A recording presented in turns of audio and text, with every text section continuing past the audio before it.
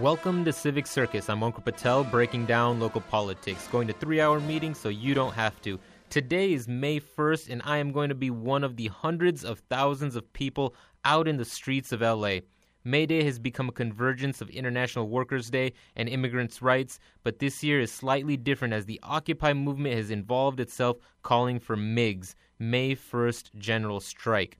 Across LA, a Four Winds caravan has been planned in coalition with unions, community organizations, immigrant rights groups, and local occupations. The Four Winds will be coming from the north, east, south, and west and will converge in downtown Los Angeles. Each of the different winds will take the streets and connect workers, immigrants, and the community while taking direct action at banks, government agencies, and other strategic locations along the way that will bring attention to the foreclosure crisis, police brutality, and the broader need for an organized movement of the 99%. I'm going to participate in the North Wind, starting at California State University Northridge in the Valley with fellow CSUN students, then head to Van Nuys Civic Center, where we will meet up with Occupy San Fernando Valley, which will have already marched from Panorama High School. From there, I'll participate in a General Assembly outside of Congressman Brad Sherman's office, where people will be given a few different options, including heading to the American Reclamation in Glendale, where the Teamsters have partnered up with the County Federation of Labor to stand up for waste haulers.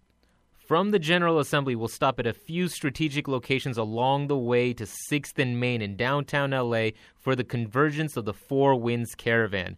The west wind coming from the ocean via Wilshire, the east wind coming from Chavez and Atlantic passing by East Los Angeles College, and the south wind coming up from CSU Dominguez Hills via South Central Avenue.